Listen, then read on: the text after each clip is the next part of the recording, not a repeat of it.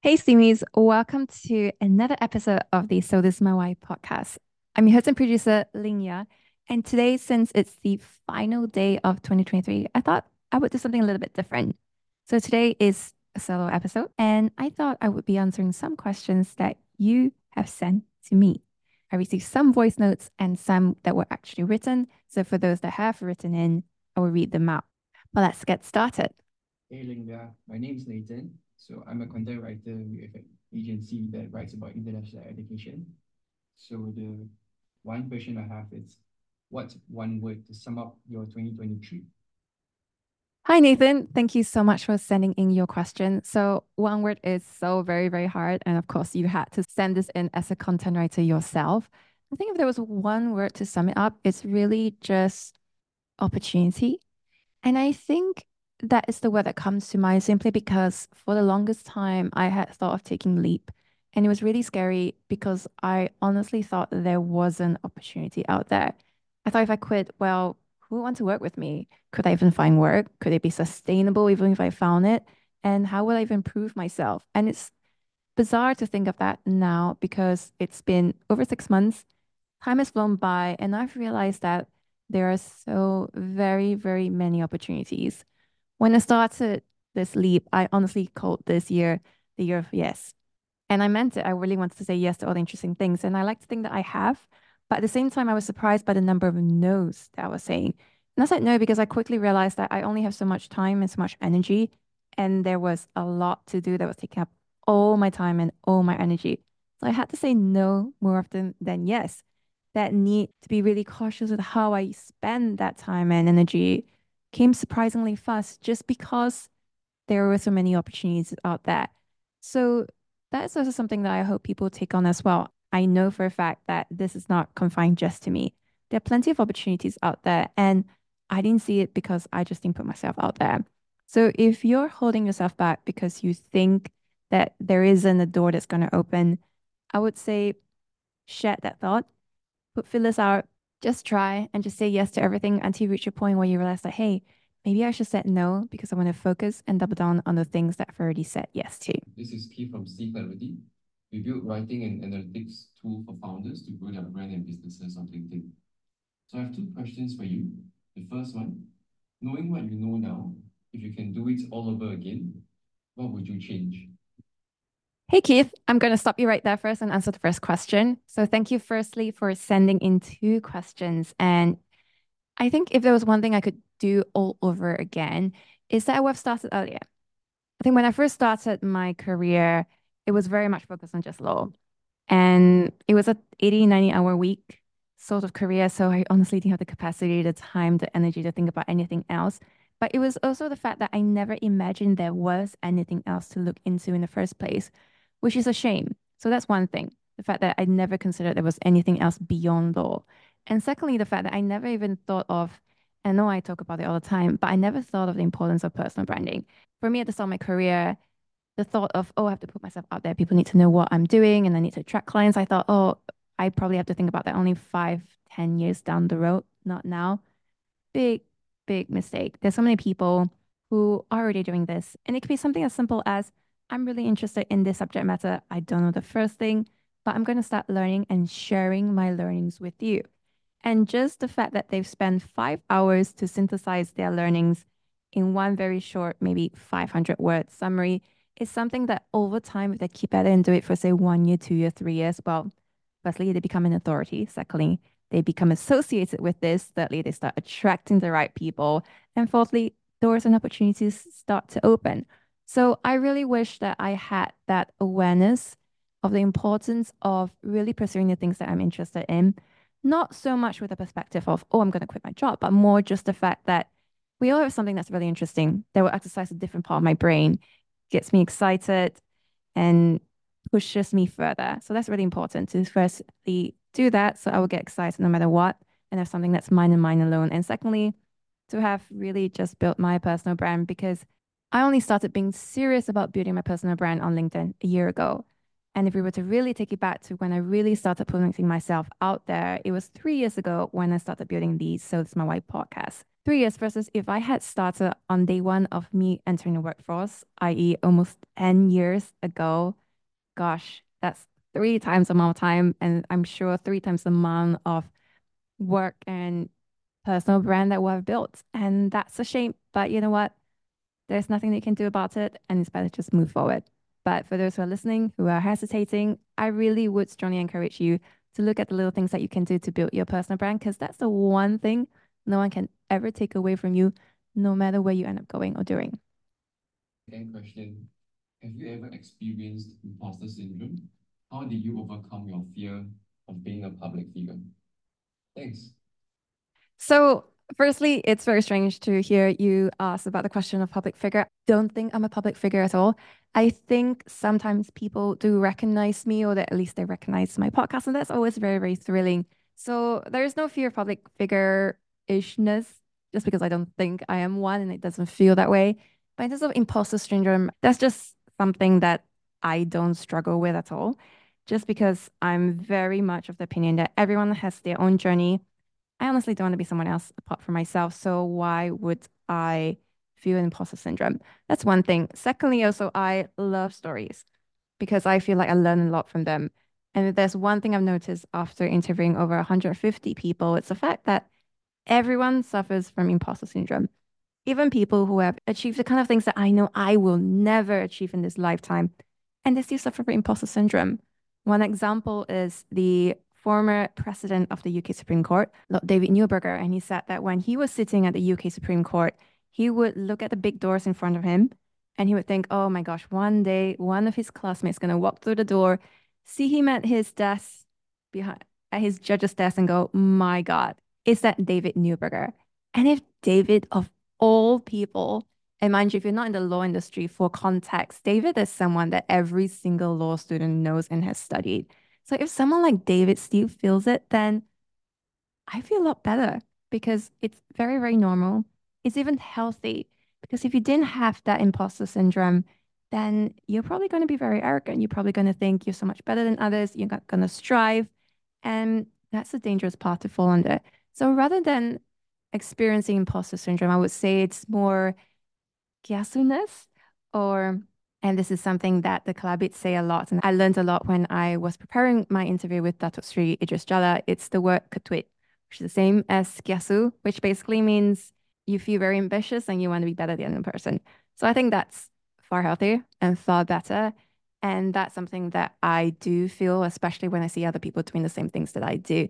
But it's more for me to internalize and go, hey, don't sit on your laurels. Other people are doing that because they really put themselves out there. And don't you want to achieve that too and see how far you can go? So that's how I see things. Now, let's see what other questions we have. So, Amanda Kwa. Hi, Amanda. So, she's a former Steamy guest. She's the founder and CEO at Backscoop. And she basically said, give us some hot takes. Gosh, there's a lot, some that I can't actually record. I think one thing that comes to mind is the fact that there is a tremendous difference between someone who has a very high number of followers and someone who has an actual raving fan base. And I say this because I noticed that at the start of my journey, when I was interviewing people, I thought, okay, this person's episode is going to do really, really well because they have so many followers. And I release it and it's crickets. Then I release someone who has never, ever been interviewed before. They're very shy. They have no idea how media works in the first place. And theirs really, really go viral. Then, of course, there's an in between as well, those who are very popular and really do get that kind of reach as well. And I noticed that that's because these people, the latter group, they've really built a community of people who just really, really care about what they do. So it doesn't matter what they touch, whether it's, hey, go for this event, or hey, buy this product that I'm selling, or hey, listen to this interview that I just did. When they say that, their followers will do it. Whereas there's another group where they would say these things and crickets. So, of course, you want to be the former. And the question is, how do you be the former? I think it's really a question of, well, how genuine you are. We talk about it all the time. Be authentic. What does that mean? Well, how would you define authentic? I think it's when you see someone who's really open and just not trying to put on air. They are not saying everything's rosy, and they're really opening up and saying, these are the things that I struggle with. And these are the ways that you can also do what I do if you're interested as well. Everyone has a different take on authenticity, and it's an eternal struggle. But that's how I think about it. Now, Josh Wong, you have another question for me. So, Josh is the founder and director at Stride Media Sendiri Berhad. You have three questions for me. My goodness. What are some of the biggest struggles of doing a podcast full time now? Huh. The biggest struggle is still finding time, which is really, really crazy for me. I honestly thought I'll have so much time, but guess what? I just missed 3 weeks of releasing a new episode. And it's because I just don't have the time. Because I'm not just doing the podcast, I'm also running my own personal branding business. And I realized that I need to start being really disciplined in 2024. I need to be really clear on what days I set aside to do certain things because now it's still very much in flux. Whatever is most urgent, if the deadline's tomorrow, let me do that. And if there's a deadline for person branding work, or I'm doing 5 interviews with Steamy and I'm not prepped for it yet, then the release of an episode gets pushed down. So, biggest struggle, finding the time, finding the discipline as well to do podcasts. What are some of the misconceptions of running your own podcast? I think some of the misconceptions, the biggest one anyway, is that people look at it and think, okay, everyone's doing a podcast. I should do a podcast as well because I want to reach an audience. I want to be able to sell products and services. Yes, that does happen, but it's a terrible journey to go on. And if that is your intention, I would say perish the thought because podcast is the last thing in the world that will ever allow you to reach an audience quickly. If you're willing to invest at least 5 to 10 years before you start seeing some kind of traction, unless you're really lucky, then I really would say it's just a labor of love for the longest time. Most people never get to monetize, but how they monetize is to create an ancillary product or service to the podcast. So, for instance, if I am a Pinterest agency, then I would do a podcast all about Pinterest. And I would then say, hey, I can also help you to build a presence on Pinterest for your business. So come and work with my agency. So I'm not monetizing directly or not in a significant way anyway, my podcast, but I'm monetizing through the creation and provision of services and products ancillary to the subject matter of the podcast. Now, final questions. What do we not see as an audience? I think you really don't see the sheer amount of effort it takes to get a podcast guest onto the podcast. It is a pain. In 2023, a lot of the guests have come on and they're incredible. They really are the product of outreach and continuous follow up and work that began in 2020. So that's 3 years in the making. Some are 2 years, some have taken 1 year, some still haven't said yes, or they have said, I'm too busy, check next year. Getting the guests on takes forever. And even if you schedule something, they might not turn up. I've had one guest who basically agreed to schedule it 5 times, and each of those 5 times never turned up. And that was really difficult. And the second thing that you don't see, even when the podcast interview doesn't go on, I still feel exhausted. I think it's because you really hype yourself up. You're in that mental frame of conducting a really intense 1.5 interview. And when it doesn't happen, that energy is still spent and you still feel as though you actually done it. That's the first thing. And the second thing is that when you do it, you are still very, very, very exhausted. I barely speak and I'm so tired. And all I want to do at the end of an interview is to just go home and sleep. So those are two things that you don't see as an audience. Now let's move on to Craig Davis. So you have several questions. Firstly, what was the biggest lesson you learned in 2023? Biggest lesson is that there are so many incredible people out there who are so generous with their time and also just with their contacts and opportunities as well. So I just came back from attending Comic Fiesta at KLCC. I didn't even know there was such a thing. And I'm told that it's very much like Comic Con in San Diego. And the reason I got to do that is because Jared Lee, who's the founder of the Green Films and someone I just interviewed and whose episode I will release in 2024, very kindly said, if you'd like to come, let me know and I'll let you in. And that's how I end up going to the fiesta. So thank you, Jared, so very, very much for your generosity. I learned a lot. I'm very shocked by the fact that there's an entire section of the world's population that I didn't even know of. I mean, I've never been to a cosplay, and I cannot fathom why people would buy figurines of anime females with big Oops, but that's just me. Now, second question from Greg. What did you learn this year that you didn't learn last year? My biggest misconception is that everyone I spoke to would say my first year, 2 years was the toughest. I struggled, couldn't get any clients. I was really desperate on the verge of giving up. I really, very, very thankfully have never gone through that. If anything, I have loved life and the freedom to just go anywhere, go to Singapore, be with my parents for a significant amount of time, and also just continue to build my business as well. So that's something I've really, really learned. Yes, entrepreneurship is very difficult.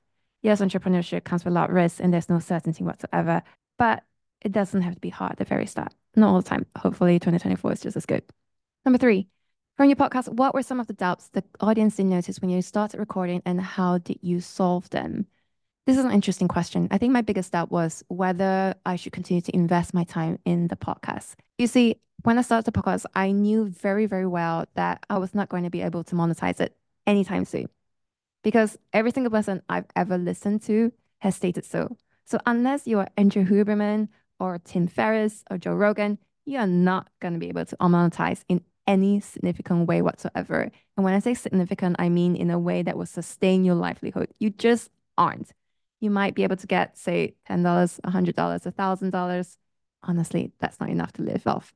So I really doubted and I thought, well, if I really want to pivot out of law, should I really be investing all my time into podcasts? Shouldn't I be doing something else that would actually allow me to build some form of a business and go on from there? So those are my huge doubts, but they've gone away in sense because I've realized that over time, there really was a lot of trust that was built onto this. And even though I was only doing a podcast, the fact that people listened to it and started to believe that, well, if you can do this little thing so well, then surely anything else that you provide, you would do to as high a standard, if not better. The next question is from Lester. So Lester says, step aside planning of an episode from outreach to guest to post-production. Oh my goodness. Okay, this is really, really long. So firstly, I have sort of a quote unquote hit list. And this is a list that grows every single time I talk to a person, I attend a fiesta, or if I'm listening to a podcast, or I'm on scrolling on LinkedIn, and someone's profile pops up, and I go, huh, that's a very interesting profile. So I throw it into my hit list. Then I will pick a day, and I need to pick one soon, where I will sit down, look through the list, and go, okay, I need to start sending outreach emails to all these people. So I send it off. And normally these emails, I personalize them to each and every one. So it could take me anyway between 45 minutes to an hour and a half for each email. After that, I will follow up because majority of people, I would say 89% of people, do not respond to the first email. So follow up. Then second follow up, then third follow up, really depends. If they say yes, then I schedule it. I will send them a release form. There's a debate among podcasters whether a release form is needed. You don't actually really need it, but hey, I'm a lawyer and an IP lawyer at that. So I know the importance of a release form. I may not need it now, but if I need it in the future, the last thing I want is to have to go back to all of my 150 guests and go, hey, can you please sign this form? So I want to take away all that stress in view of the possibility of needing to use the content elsewhere. So I get this release form signed first. Then I will send out a post where I announce that this guest is coming on. Does anyone want to submit questions to them? Then I do the prep work, the research just before the interview itself. And it really depends on who's coming on, especially if it's a content creator who's written a book, done movies, gone on 20 interviews. That takes forever. That time is cut down significantly when I listen at speed, though. So I don't listen ever at original speed. The minimum I listen at 1.25. Sometimes I even listen at 2. So a 1 hour podcast can take me half an hour to finish. So I do all that prep work, then I go for the interview. It's an hour and a half, 2, sometimes 3. Then we edit the episode. Then I have to write the copy for the intro, the outro, put in the music. Then I will download that particular file. I will upload it onto my podcast host. Then I write the copy, so the title, the description itself. I create the web page for that particular episode, also the graphics as well. I create the media assets, i.e., the ones that I use to promote and say, hey, this is a snippet of this particular episode. Then I schedule it. Then I announce it on Instagram stories and on Instagram, LinkedIn, Twitter, you name it, it's there. And that's essentially one entire episode done. It's a lot of work, it takes a lot of time. Now, I have another question from Yuzheng. So, Yuzheng says, how do you balance your 9 to 5 with guest research? And how do you get started in podcasting alone if you don't have a big team or driven friends to start it together and balance the workload together? Now, I can't answer how you balance with a big team because I don't have a big team. It's just me and my mom who helps to do the first cut of the interviews in terms of post production. So, in a way, I would say that's a lot easier because I don't have to sit around and go, hey, are you free to do this interview? Are you free to discuss how we're going to conduct this interview? I just do it. So, before, because now I'm working on my own business, before when I had a 9 to 5, it was very much whatever free time I had. The only thing I did outside of work was really the podcast. So when you really think about it, that is a lot of time. I would probably start work at 8 p.m. on a weekday and I'll finish at 1 a.m., 2 a.m. So when you think about it, that's really 6 hours every single day, assuming I don't go out. Then on weekends, I devote it entirely to the podcast. And that can be 10 hours, can be 12 hours. So when you think about it, it's really 40 hours, 50 hours, 60 hours worth of time to create one episode every week. It is still tough, very, very tough, but that's where your inner drive has to come in. No one's pushing you. You're not going to be able to monetize anytime soon. Most people will probably never even hear or care or bother to ever listen to your episode. So do you care enough to do it? If you do, then do it. And finally, there's Eric. So Eric says, how top entrepreneurs influences businessmen willing to do an episode of podcast with you when you just started. Now, I'm going to assume what this question actually means, Eric, is that you're asking, how did I end up getting top entrepreneurs to be willing to be a guest on Steamy when I first started? And this is something I've talked about before. I think it's ultimately all about the fact that if you don't ask, you don't get. I give an example of Guy Kawasaki. Now, Guy is one of the most famous marketers in the world. And I noticed that he has done a ton of interviews. And so I asked him the question after consuming all of his content and basically attending all of his AMAs on Clubhouse. This was back in 2020. I asked Guy, why is it that you do so many interviews and why is it that you always give your email out at every single AMA on Clubhouse, which, mind you, has around 300 people each time, and also in all of his approximately 20 books published? Surely you don't want to be giving your email out so freely. And he told me that even though he gives it out all the time, he doesn't get that many emails. Most people assume that he's so inundated with emails that they'd never, ever bother to email.